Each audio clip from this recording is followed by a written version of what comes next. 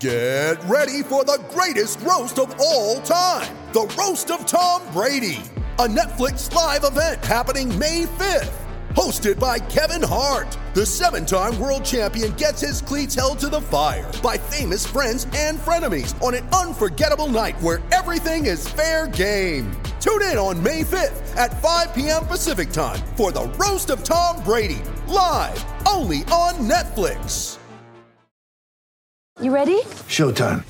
On May 3rd, summer starts with The Fall Guy. Let's do it later. Let's drink a spicy margarita. Make some bad decisions. Yes! Audiences are falling in love with the most entertaining film of the year. Fall Guy. Fall Guy? Fall Guy. That's what the poster said. See Ryan Gosling and Emily Blunt in the movie critics say exists to make you happy. Trying to make it out? Nope. Because I don't either. It's not what I'm into right now. What are you into? Talking. Yeah. The Fall Guy. Only in theaters May 3rd. Rated PG-13. It became sanitized. These are big corporations who have people sitting in rooms whose job it is to cover their own asses and make sure that nobody upsets the apple cart. And unfortunately now in spoken word radio where you can't script 3, 4, 5-hour shows, you're going to say something silly every once in a while as long as you know where the line is. And I've known where the line is. I mean, imagine how many words you and I have spoken over the public airwaves for decade after decade, and every once in a while you say something stupid.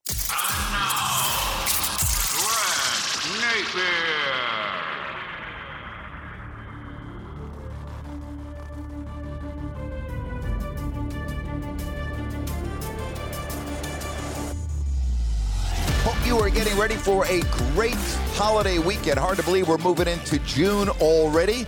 Really excited about the podcast today as I speak with a former colleague, a guy that I worked with back in the 90s. We've got our Crowd Ultra Q&A and my rant as well. Today's podcast is brought to you by New Works Plumbing, locally owned in Sacramento for over 20 years. And whether it's leak detection, water line repair, bathroom plumbing, New Works Plumbing is a full-service plumbing solution, and really no matter how small or how large your plumbing problem, they've got a fix for you. And their expert technicians are available 24/7 for all of your plumbing needs.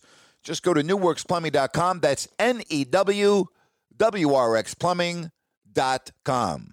My guest today has had an amazing career talking sports on some of the biggest media platforms in America. Quite simply, I think the guy is a true icon in our industry. It's an absolute pleasure to welcome to the podcast, Tony Bruno. Tony, how are you? I'm good, Graham. Well, thank you for the kind words. I'm not an Akon, of course. He's the rapper, and I think he's having some problems lately. But enough about him. Let's get it back to the topic at hand. Hey, growing up in Philadelphia, how old were you about when you thought maybe broadcasting would be something you would like to do? That's a great question because not a lot of people ask me that now that I'm, almost 69 years old and have been doing it for over 50 years of my life. There's no reason why. I used to just sit around at night. My dad died when I was 10, so I was sitting at home and late night. I'd sit down and turn the AM radio on, the transistor radio, because nobody listened to FM back then. And I would hear staticky broadcasts coming from all over the country. Living in Philly, I could get WOWO in Fort Wayne, Indiana, and all of these signals at night on these super stations.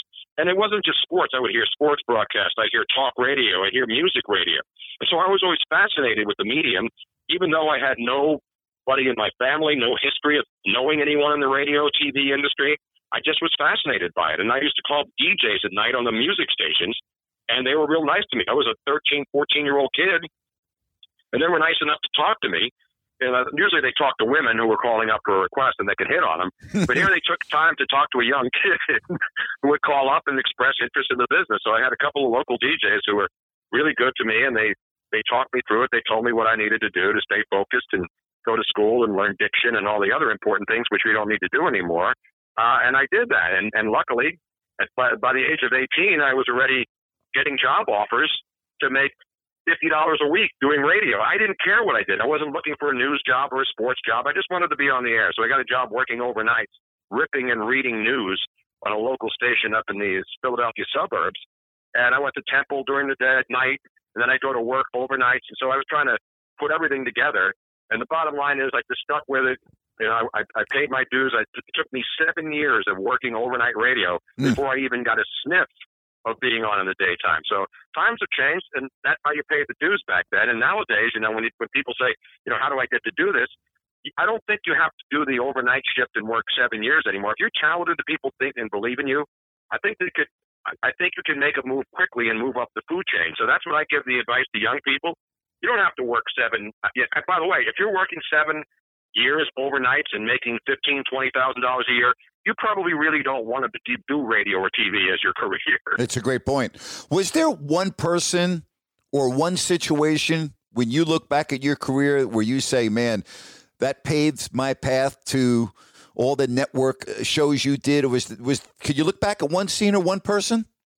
Wow. I think back to it. I mean, I had a lot of people help me.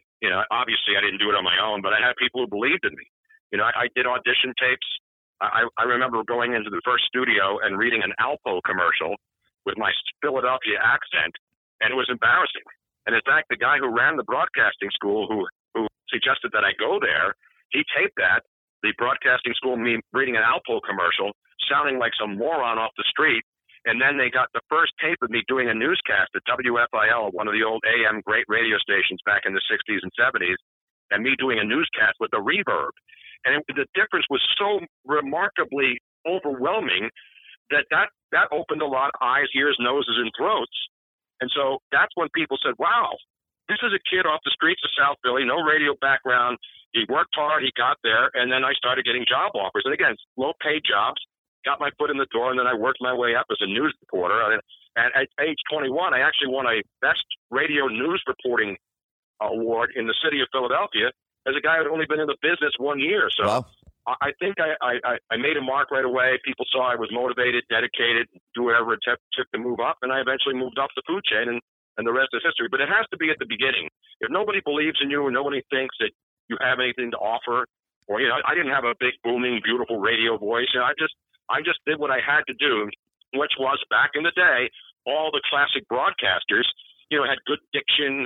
They didn't sound like they were from someplace. They didn't have an accent. That's what I was told. Sound like you're from the Midwest. You don't want anybody to know where you're from. And you listen to the broadcasters, they were all guys with big booming voices. And luckily, we've moved on, and now it doesn't really matter what you sound like. It's what you can say and whether people buy your content or your ability to express opinions or whatever it is that you're doing in our industry.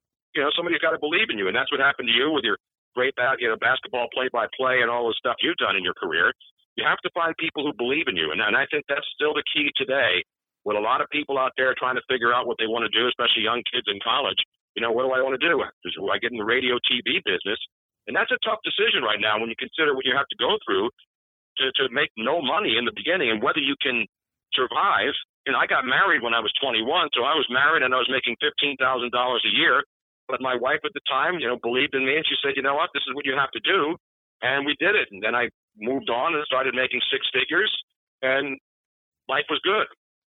The two most nervous times in my career, the first one was when I was doing the Raiders on TV during the preseason, and Bruce Allen took me to the middle of the practice field in Napa to meet Al Davis. The second most nervous was when I got a call in 1998 during the NBA lockout, and they asked me to come in and co-host Game Night on ESPN Radio. And who do I do my first show with? Mr. ESPN Radio, Tony Bruno, on a Saturday night on Game Night from 7 till 1 in the morning. And I swear to God, Tony, I flew all night, the red eye. I got a couple of hours of sleep. I had never been to the Bristol headquarters, and I remember walking in there, and I was petrified to do a show with Tony Bruno. How about that, man? Those were great days. I used to listen to you all the time. I was fortunate again. As I moved up the food chain, as I mentioned, I was doing local sports reporting in Philly back in the 70s during the Flyers Stanley Cups. And then Charlie Steiner, who was in New York working at the RKO radio network way before ESPN. This is now in the 80s we're talking.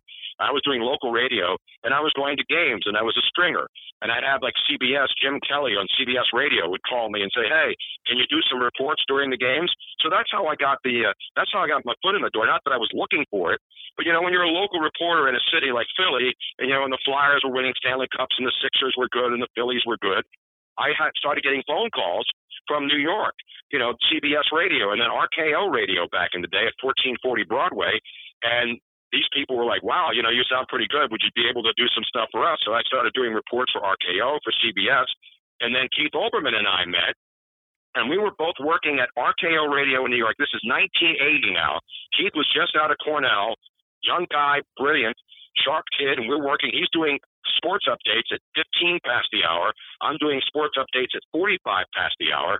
So Charlie Steiner, Keith Olbermann, me, a bunch of other people who went on to great stuff in radio, all working together just on the weekend, just doing updates all over the nation. And that's when people started hearing me nationally, just even doing updates. And that's when Charlie Steiner, who then went to ESPN after that, recommended me to the bosses at ESPN Radio when ESPN was deciding to put together a network. So it's about knowing somebody believing you.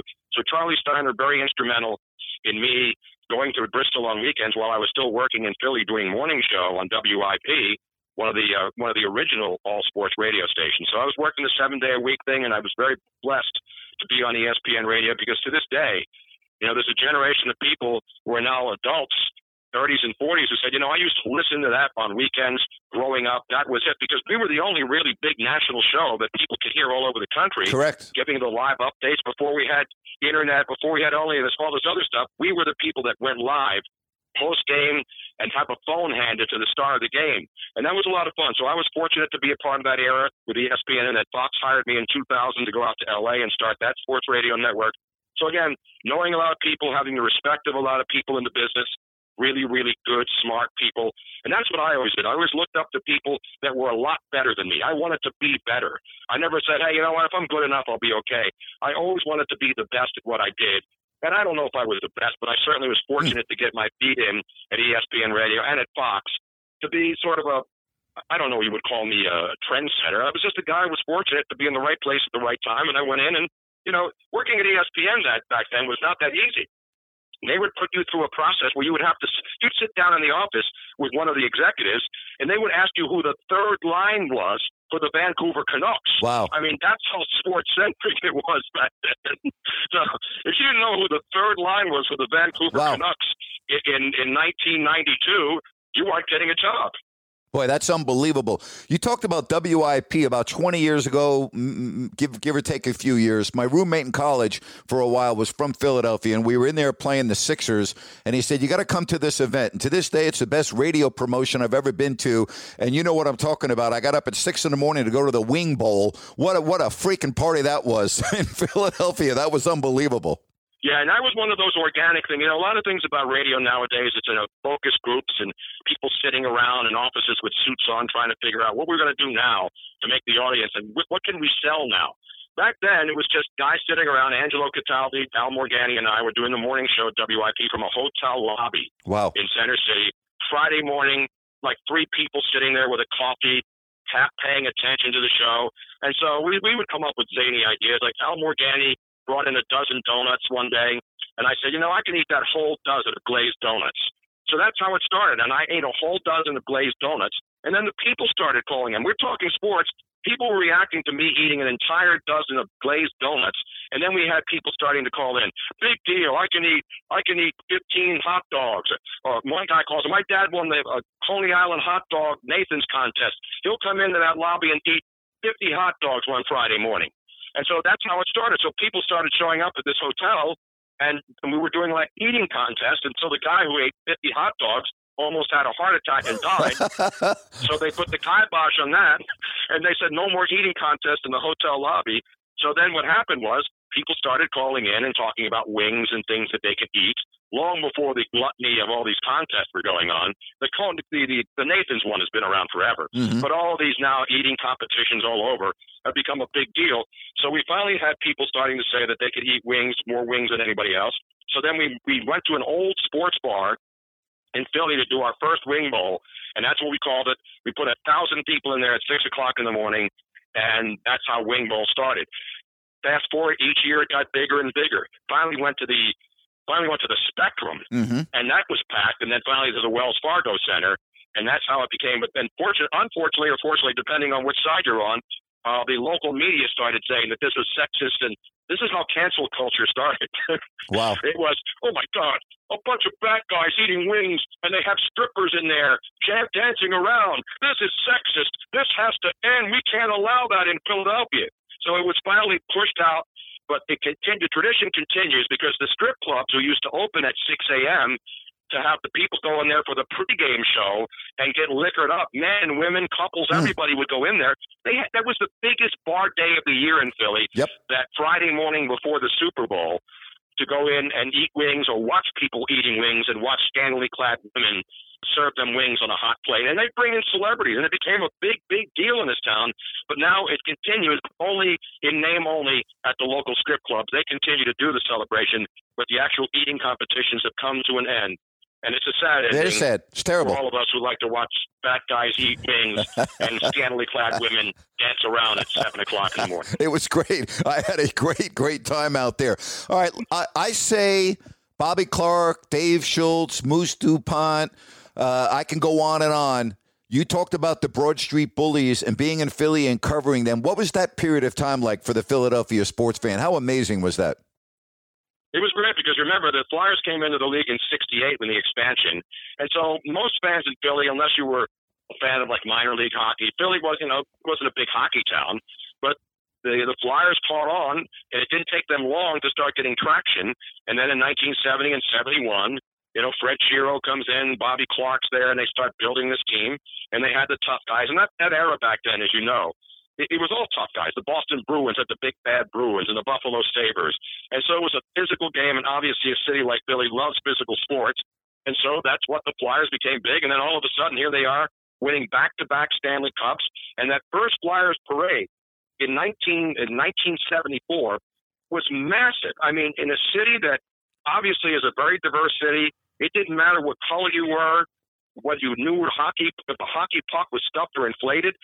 Everybody was celebrating because the 76ers had won in 67-68 with, to me, one of the greatest teams of all time, if not the best NBA team of all time on that squad with Wilt and the guys.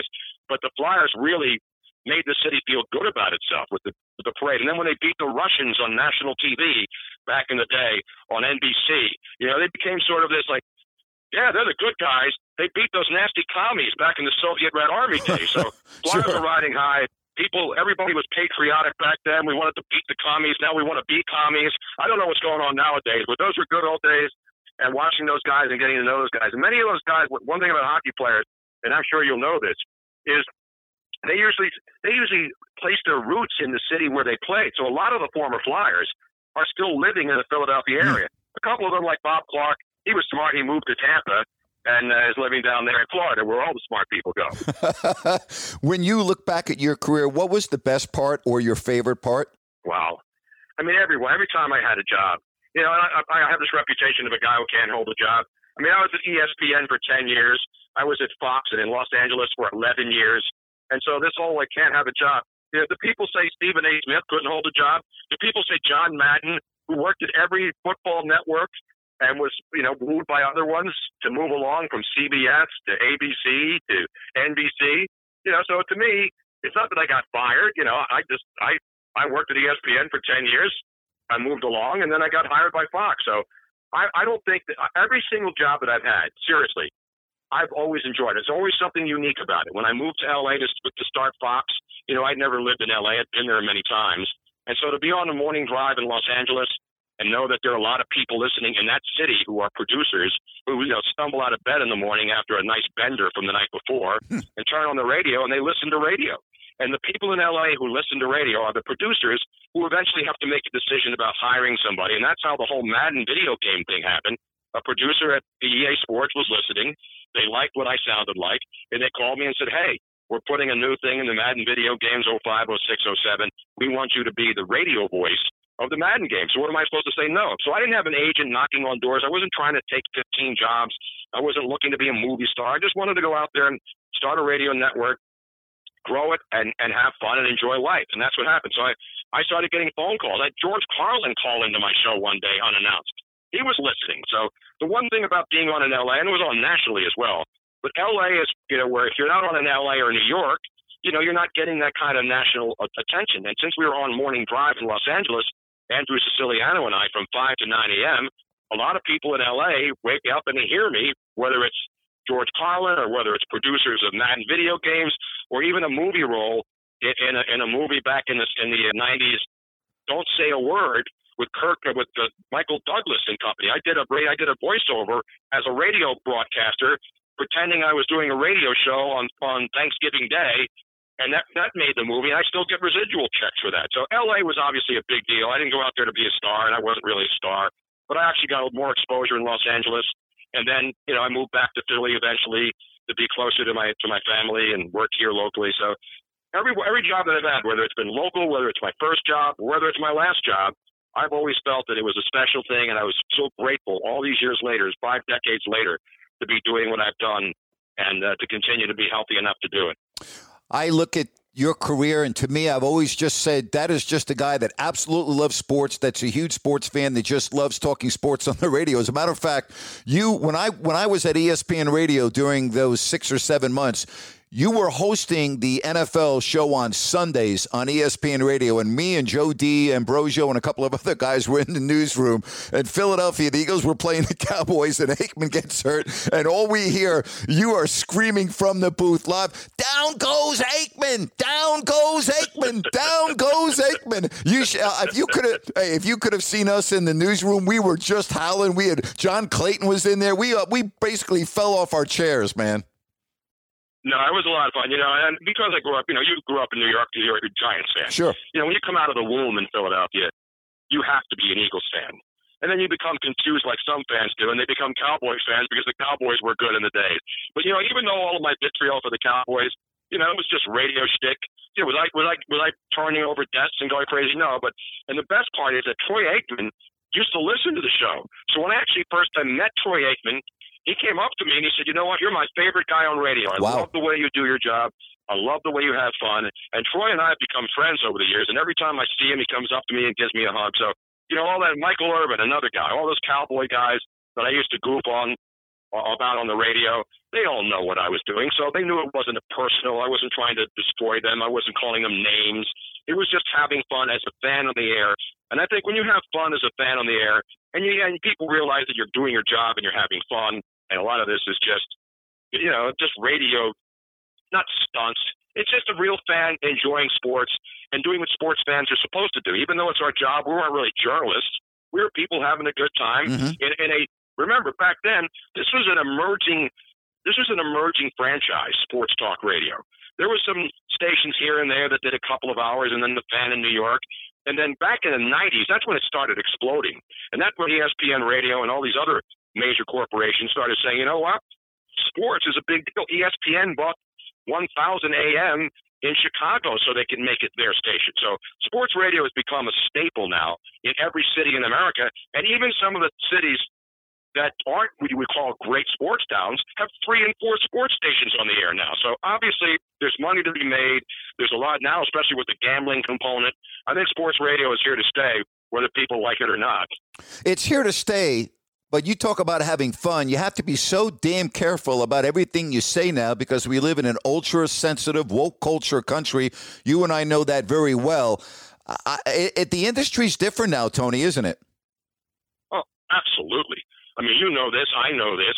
And I'll give ESPN credit. Back in the day when I was there, they let us do things, and we didn't do anything controversial. We weren't cursing or doing any of that stuff. We weren't even taking phone calls. So we can do some zany stuff, and they didn't have a problem with it. But you're right, absolutely. Once Disney purchased ESPN, and listen, I love Disney. I'm a big fan. I go to the parks. Robin and I go all the time. We love the culture of Disney. We love how everything's done right when you go to their places. Everything's clean. They do it right. And so when Disney bought it, it became sanitized. And so these are big corporations who have people sitting in rooms whose job it is to cover their own asses and make sure that nobody upsets the apple cart. And unfortunately now in spoken word radio where you can't script 3, 4, 5-hour shows, you're going to say something silly every once in a while, as long as you know where the line is. And I've known where the line is. I mean, imagine how many words you and I have spoken over the public airwaves for decade after decade. Mm-hmm. And every once in a while you say something stupid. I don't mean racist. I don't mean anti-Semitic. I don't mean anything that's way over the line where you should be immediately fired. I mean even borderline stuff where you have people sitting and listening who are waiting for somebody to say something so they can jump on you and then try to destroy your life. That's the world we live in now. And these companies, even SiriusXM where I was working before the whole LeBron reading thing happened last year in the bubble, which ended my career, even Sirius XM and Steve Cohen and my great friends for all those years bowed immediately to the cancel culture when some loser at Deadspin writes this ridiculous column about how I'm a racist. By the way, I said I was joking around about NBA players, and I was specifically talking about LeBron because you remember when we were watching the bubble and LeBron was always pictured reading a book, and he'd open the page and all the media was around him. And again, I don't care. LeBron can do whatever he wants. It's America. I don't care what he does. We were joking around, and there were pictures, like 4 or 5 different pictures. Every time LeBron was sitting and reading in the bubble, he was only on the first page of the books. So I was joking around about it, and I said, LeBron probably can't even read the whole book, or something like that, something silly. And then, of course, I became a racist and condemned the entire NBA as guys who can't read, which is not even remotely close to what I said. But it doesn't matter what you say anymore. As long as you got that one person who's out there retweeting their column, if you read the thing, when the first sentence of somebody's column is radio jackass Tony Bruno, so that's sure. Right from the get-go when the actual sentence, when the actual lead words are absolutely preposterous. And so that's an agenda, and now all I have to do is even suggest that you're racist, sure. and there's no way you can defend yourself over that. So that's the part I'm glad I'm away from. Because I think getting into radio right now and having a personality and trying to have fun is the hardest thing to do. Even stand-up comics can't do anything anymore, for God's sake. Nobody should be. If stand-up comics can't do off-color stuff and push the envelope, how the hell can anybody do it on radio when you're working for major corporations that could just throw you out the door the next day without any questions? Tony, I ended a 32-year career because I tweeted all lives matter, every single one. And for some reason, some deem that racist. And personally, I don't care if you call me a dick. I don't care if you call me an asshole. I don't care what you say about me, but don't ever call me a racist. There's nothing worse than that. And I know exactly what you're talking about because that stays with you forever. And it's just so wrong. Yeah, again, I'm not going to sit here. But one thing about the R word, and it's used all the time, is that it's one of those words, if somebody accuses you of being racist, there's no way you can defend yourself. So you have to prove that you're not because they can't prove that you are. Words do not make someone racist. And I think you and I both know what racism is. Racism is when you have the power to prevent someone of a different color from getting a job, or you have the power to keep somebody from working with you or doing anything else to keep somebody down. I've never done that in my 50 years in radio. I've always mentored young people regardless of their race, color, religion, or anything. So I know I have that going for me, and the people who have known me and worked with me, they know who I am also. So a couple of dumb things on the radio don't define my career, and that's why I put myself to sleep at night saying, you know what, I think I've done a great job. I've done a great job of representing myself, my family, and the people who hired me and paid me to do what I do. And that's all I know. That's how I go to sleep at night, knowing that I know I've done the best I can and think I've helped a lot of people along the way, which is all you can do as somebody in the business who tries to help the next young generation coming up. With that said, though, is there a regret that you weren't able to go out the way you wanted to, or maybe the way you had always envisioned that farewell? The thing about radio, Kenny Mayne, great friend of mine, you know him from the ESPN days. Yep.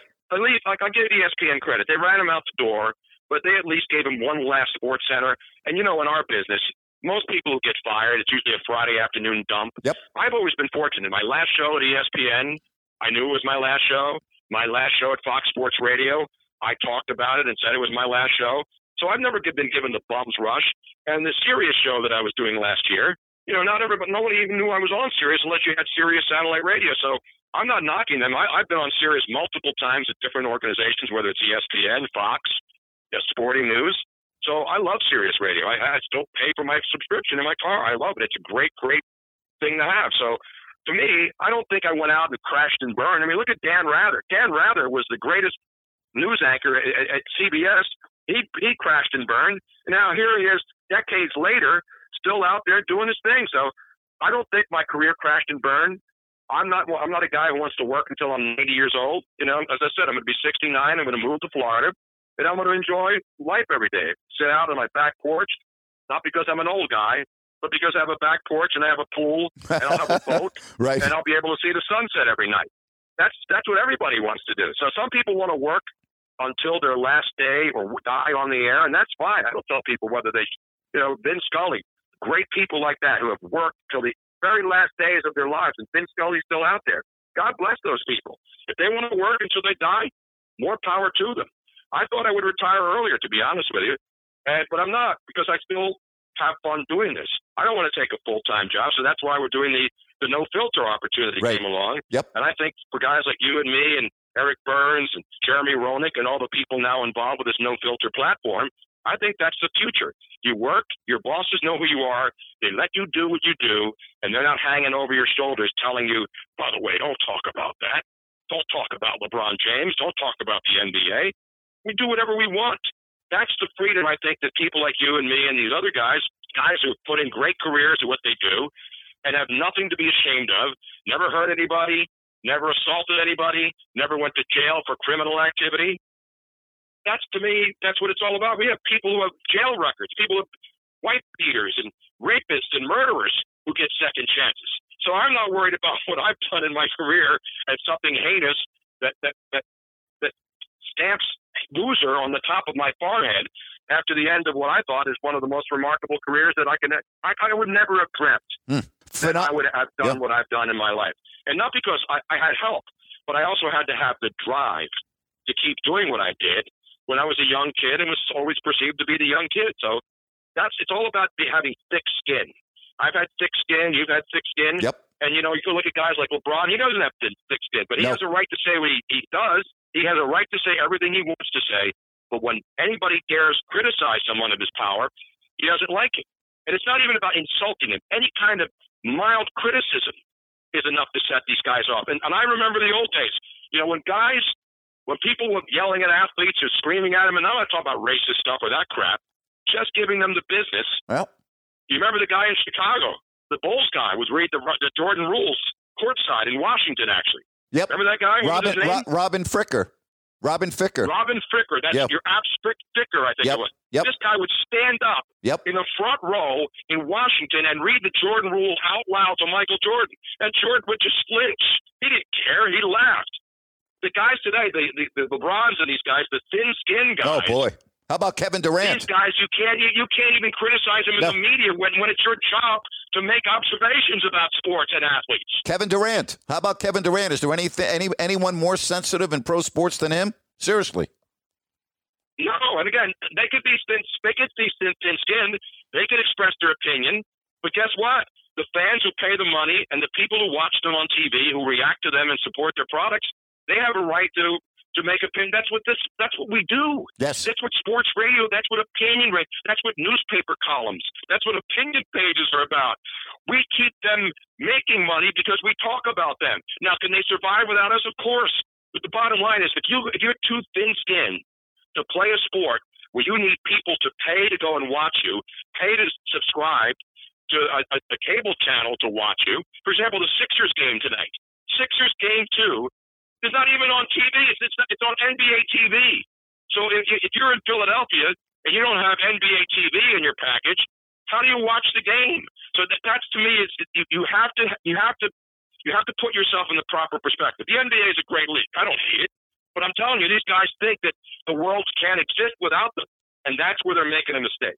Well, I totally agree with you. I did a podcast last month. I spent 30 minutes talking about how hypocritical LeBron James is, and I used a lot of facts based on tweets and other things. And I think if you're going to have 50 million followers on social media and you're going to be involved in social media and you're going to get involved in very important political and social issues, I think with that comes a responsibility. And I think LeBron lacks responsibility, and that's why I call him a hypocrite. I think the guy has done more damage to his sport than any player that I can remember in any generation. And I think it's going to be reflected in the upcoming NBA Finals ratings. I think it's going to be reflected when fans are allowed back in the arenas. And again, maybe I'll be proven wrong, but I'm going to wait for those numbers. But I think he has done a lot of harm to his sport. I totally agree with you. And it's not race-based because, most of my favorite players, I have Dr. J pictures. Charles Barkley is one of my best friends. So it's not about it's race-related. It doesn't matter what your color is. If I think as a guy who comments on sports that you're a horse's ass or a loser, I'm going to say it, and people will come after me. That's fine. They can come after me because there's a lot of sycophants, and I get it. Listen, I love watching athletes. I've been fortunate. You and I have both been fortunate to meet a lot of guys. We know who the good guys are and the bad guys are. But I don't have personal vendettas against athletes. I react like a regular fan who's watching the games. You had more up close and personal relationships because you were there courtside doing the broadcast. So you got to see these guys up close and personal. And most of these guys are good dudes. It's not about I have to pick and choose which sport I'm going to find a demon or an enemy. LeBron's not my enemy. He doesn't even know I exist. So I don't care about that. I just give opinions. And I agree. I think LeBron with the China stuff and not even commenting on what's going on over in China, but commenting on what's going on in this country, that's hypocrisy. Yeah, there's a lot of problems in this country. But when you ignore slavery in China, because you're just the same thing with John Cena, who came out and had to apologize for saying that Taiwan was a country because he's got a contract to make movies for China. When you have to bow down for the dollar, and by the way, these guys aren't exactly broke. When you don't have the integrity to say, you know what, screw your movies in China. I'm standing up for America. I have a right to say Taiwan is a country. Daryl Morey, now with the Sixers, give him credit. He didn't even say anything controversial, and he got excoriated by LeBron, a guy who doesn't know anything about China, other than the checks that come from the Nike factories. Correct. So that's the thing that bothers me. If you're educated and you have facts to back up a discussion or to draw a conclusion or an opinion, that's fine. But when you're talking out of your ass like LeBron does, and then the media fawns over this, that's the problem with media. They're too much fanboys now, and they're not objective analysts. If they love a player and they're told that this guy's got to be worshipped, they'll worship right along, and that's not the way sports works. I read this excerpt from a story that Mitch Albom of the Detroit Free Press wrote last summer after Deshaun Jackson's anti-Semitic comments, and he said this: "Silence is compliance." That's a popular sentence today, but you can't be selective with your noise, not against hate. And unfortunately, LeBron and so many others are so selective with their noise.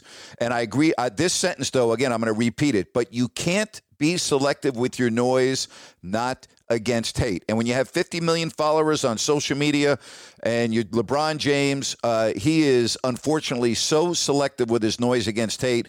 And I think that's the biggest reason. But listen, I love what you had to say. I love talking to you, man. Your career to me is fascinating. And I really mean this. I mean, in the 90s when you were on ESPN Radio, and as you said, that was the biggest platform out there. And I grew up in New York, and Chris Russo and I grew up right around the corner from each other. So whenever I could, I always used to love listening to the Fan. But for national radio, you were synonymous with ESPN Radio. You were ESPN Radio, and those were so great days. And I want to end this because that was a long time ago. But to this day, I'm still very good friends with a lot of people that I got to meet and work with back there, the John Claytons and Bob Valvano and Joe D'Ambrosio.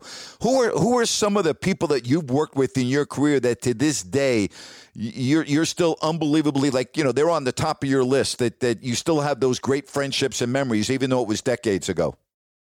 Well, most of the ESPN. I mean, for example, John Clayton and I are good buds. I get to see them at Super Bowls every year. John is a great friend.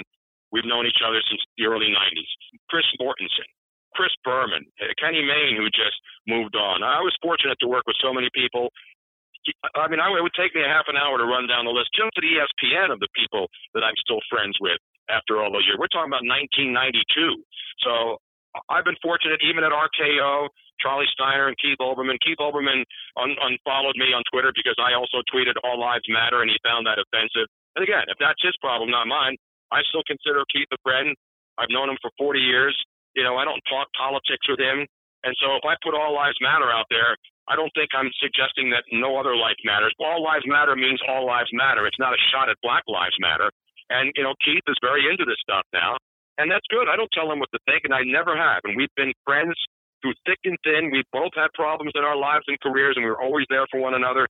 But when Keith unfollowed me this past summer because I tweeted All Lives Matter, sad. I mean, that's not the way friends react. And I'll always be there for him. If something I worry about him, you know, and I'm still a friend of his. So if he doesn't want to be my friend anymore, there's nothing I can do about it. But I've had great relationships with pretty much. I can't think of one person that I've worked with that I said I'd never talk to them again, or I have no respect for them. And that's how I've lived my life. So if people don't like me, they can come out and say it. But I know that I've not had one person that I've ever worked with who I had not had respect, admiration, and treated fairly and equally as anybody else I've ever worked with. Tony, I really appreciate it. Great catching up with you. Great reminiscing. And again, thank you very much. It's been so much fun to know you over all these years, and I wish you the very best. Thank you, brother. You know I love you too, man. Thanks so much. Great to be on your show. Let's now move on to our Q&A brought to you by Crowd Ultra. Just go to crowdultra.com, sign up, and maybe I will answer your question right here on my podcast. Phil wants to know, would expansion be beneficial for the MLB? No, I don't see it. I really don't. I think there are too many struggling franchises. I don't think expansion would be beneficial for MLB. Ronnie wants to know if I could reflect on the past year since your firing. You know what, Ronnie? I think I'm going to do a podcast on this coming up very shortly, and I'll reflect on all of that. Very good question, and I appreciate you asking. Ricky wants to know, why does baseball seem to have more cheating than other sports? That's a great question. I think that in baseball, first of all, how do you define cheating?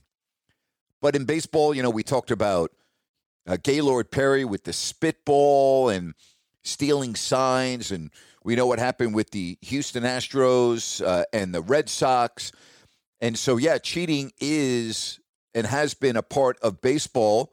But then you look at the NFL with Spygate or Deflategate or whatever you want to call it with New England and some other instances of cheating.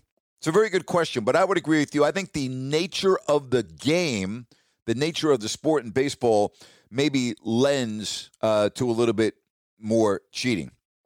Will wants to know if I think it was a good idea for the NBA to comment on LeBron and KP's protocol violations. I think it was a good idea because they were different circumstances, and the league is trying to show everyone that there is no preferential treatment for LeBron James. Now, I think we all know that's not accurate, but I think that's why they did that. Sam wants to know, how did your broadcasting style change over time? It's a great question. I don't know if your style changes that much over time, but I think the way you look at certain situations change. It's a great question. In other words, I would think early in my career, I was a lot more harsh on the officiating than I was in the last 15 years of my career. And I think part of that was going to New York, hanging out with the officials at their training camp, learning what they go through, learning a lot of different aspects of what it's like to be an NBA official. So, and that's a great question. I don't really think that my style changed that much. I think maybe the way I perceived things changed. I think my understanding of the league changed. But I don't really think my style changed that much from when I first began to when I did my last game.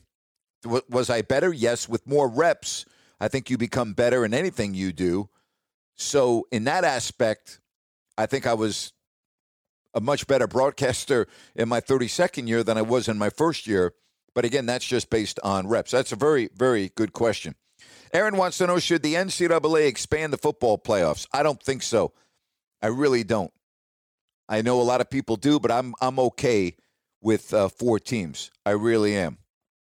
Bryce wants to know, can I think of another player that's received preferential treatment like LeBron? He's certainly right up there. I don't think there's any question about that. I would think the greats, I think, Michael Jordan, I think he received what you would call preferential treatment. Kobe, I mean, I can go on and on. I don't think it's that out of line based on the game's very best players of all time. Jesse wants to know, have I ever been to an NFL training camp? I've been to many NFL training camps. I've been to many NFL training camps. I covered the St. Louis Cardinals when Jim Hanifin was the coach in Illinois. They used to have their training camp at Eastern Illinois. I covered the Colts training camp in Indianapolis. I've covered the 49ers training camp, the Raiders training camp. I'm trying to think who else. I've done the Bears training camp. Yeah, quite a few NFL training camps. I've always enjoyed that too. back when I was covering all these training camps, you used to be able to eat with the teams, and that was neat. I mean, it really was. But I had a great experience covering NFL training camps, and I did the Raiders preseason games on TV for 5 years, and I really, really enjoyed that. Derek wants to know, did I expect Trae Young to be as good as he is? I did not. I mean, I think he's got a special talent. It's going to be interesting to see where his career ends up and how good he can be. All right, Tony wants to know, why are good players like Lou Williams or Jamal Crawford not starters? Same thing that Manu Ginobili didn't start. I mean, there are roles for players that best suit what they do and what the team needs. And, when you look at Crawford and Williams, they were prolific scorers, guys that come off the bench and are instant offense, that energy, that spark plug. They do one thing very, very well. Again, it's just the way the game has always been, with that sixth man. All right, let's move along. Am I surprised that Morant is scoring almost 50 in the playoffs already? I think he's a really special talent. I think Memphis is very lucky that they have him as their point guard of the future. Tim wants to know, why does Westbrook get into confrontations with fans? Well, he didn't get into any confrontation, leaving the court the other night against Philadelphia in Game 2. He didn't do anything to the fan. The fan was completely out of line. The fan will probably never be at an NBA game again. And so I didn't see, there's nothing that Russell Westbrook did. You can't blame him for that. Justin wants to know my thoughts on Mickey Callaway's investigation. I don't know enough about the investigation to comment on it. I really don't. So I think I'm like everyone else. I'm just going to wait and see how it all comes out. Alan wants to know, what's the odds the new T-Wolves ownership move the team? Well, I know Glenn Taylor came out with a lengthy statement and saying that's not going to happen, but there's a lot more to this story than meets the eye. The minority owners are now contesting the sale. And this thing's going to get very interesting. It's very complex, and it's very difficult for me to answer it in the quick time period that we have, but I don't think they are going to move the franchise. Jeff wants to know, do I think TNT will have any of the basketball guys do hockey? It wouldn't surprise me, but they're very different sports. First of all, you have to know the game inside and out to do hockey, the nuances and everything else. But, I mean, could Kevin Harlan do hockey? Yes, of course he could. Could Ian Eagle do hockey? Yes, of course he could. I mean, there's no question. Will it happen? I would say probably not. First of all, the sports play the same schedule. In other words, they both start in October and they both end in June, other than this past year. So I think for that reason alone, it would make it very, very difficult. All right, let's move on to a couple of more questions here on Crowd Ultra. Really good questions, man. I really appreciate that. Zach wants to know, what can the Wizards do to beat the 76ers? Nothing, because the 76ers are a much, much better team. Jake wants to know, do the Celtics need a different coach? I don't think so. I mean, Brad Stevens, I think, is an excellent, excellent coach. Alex wants to know, does the NHL give out too many fines? I haven't really analyzed that enough, Alex, where you say too many. Again, I'd have to go back and look, and it's very difficult to answer that question, yes or no. Duncan wants to know, is Jason Tatum an all-NBA player? He is, in my opinion. And then Andy asked, will you watch Lamar Odom box? He's boxing? Lamar Odom is boxing? Then I guess I just answered your question. Why would I watch Lamar Odom box? Like, why? If somebody tied me to a chair and put a big screen TV in front of me and said the only way I would get up from the chair is to watch Odom box, even then I may not do it. Why would I watch Lamar Odom box? And thank you very much. Our Crowd Ultra questions. Just go to crowdultra.com. It's time for Rant. Today's rant's brought to you by the Home Theater Company, audio, video, and home theater. Just go online, hometheatercompany.com. I've used them since the mid-'90s. Trust me on this, folks. They are absolutely awesome. Just go to hometheatercompany.com. All right, so the other night, game 2, Westbrook gets hurt, and as he's leaving the court, a fan in Philadelphia dumps his popcorn on him, and Westbrook got very upset, and rightfully so. And I don't know anyone that feels that the fan is right here. I don't know anyone that thought that that looked cool or that's a good idea. I don't know of anyone that said, gee, thank goodness that the fan did that to Russell Westbrook. And I think it's very obvious that that fan is going to suffer punishment in addition to never coming back into the Wells Fargo Center to watch the Sixers play. But that's not good enough for Mr. Judge and Jury, LeBron freaking James, who went out on Twitter and said, by the way, and in capital letters, we as the players want to see who threw that popcorn on Russ while he was leaving the game tonight with an injury. There's cameras all over arenas, so there's no excuse. Because if the shoe was on the other foot, I mean, what is the deal with LeBron James? Seriously, the hell is wrong with him? How about shut up and get ready for the game against the Phoenix Suns? You know, we don't need you popping off on everything. Let the people in Philadelphia do their job, all right? I mean, the body is still freaking warm, and you're criticizing already because you want to see the fan that threw the popcorn on Russ. Let me ask you something. Why? Why is that so important to you? Why don't you let the people in Philadelphia handle it? And by I mean the people in Philadelphia, I'm talking about the people that run the 76ers and the Wells Fargo Center. Why don't you let them handle that? Why are you so damn worried? And why are you saying if the shoe was on the other foot, blah, blah, blah? Hashtag protect our players. Let me tell you something. Every arena in the United States and Canada, they do their best to protect you and the players, all right? I know because I've seen it firsthand, because I travel and have been to every arena in the country, all right? There's protocol in place to protect you and your fellow colleagues, as it should be. You should be protected. You shouldn't have to put up with fans throwing stuff at you. No one condones that. Nobody thinks that's a good idea.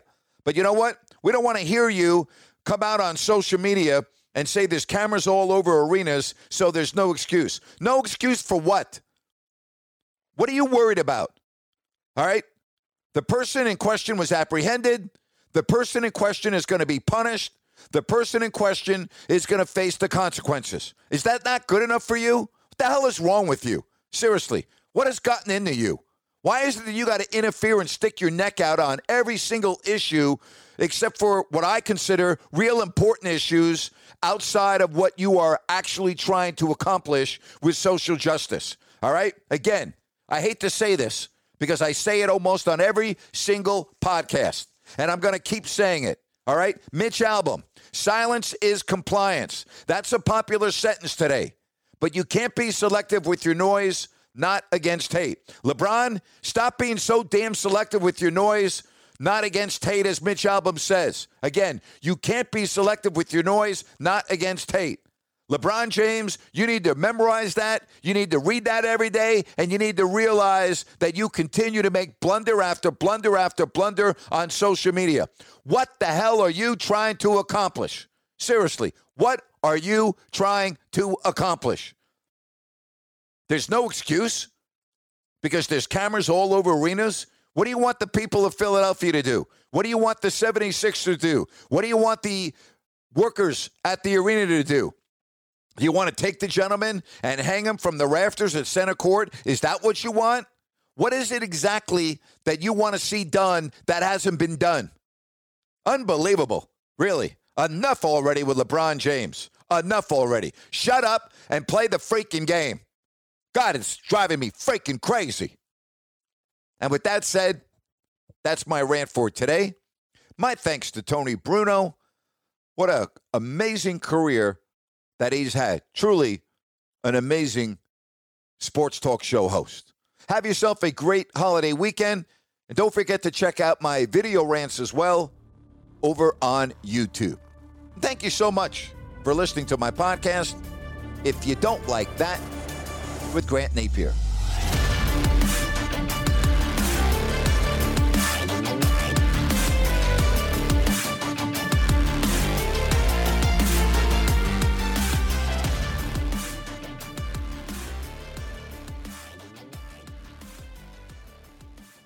Hey guys, it is Ryan. I'm not sure if you know this about me, but I'm a bit of a fun fanatic when I can. I like to work, but I like fun too. It's a thing. And now the truth is out there. I can tell you about my favorite place to have fun. Chumba Casino. They have hundreds of social casino style games to choose from with new games released each week. You can play for free anytime, anywhere. And each day brings a new chance to collect daily bonuses. So join me in the fun. Sign up now at ChumbaCasino.com. No purchase necessary. VGW Group. Void where prohibited by law. See terms and conditions. 18+.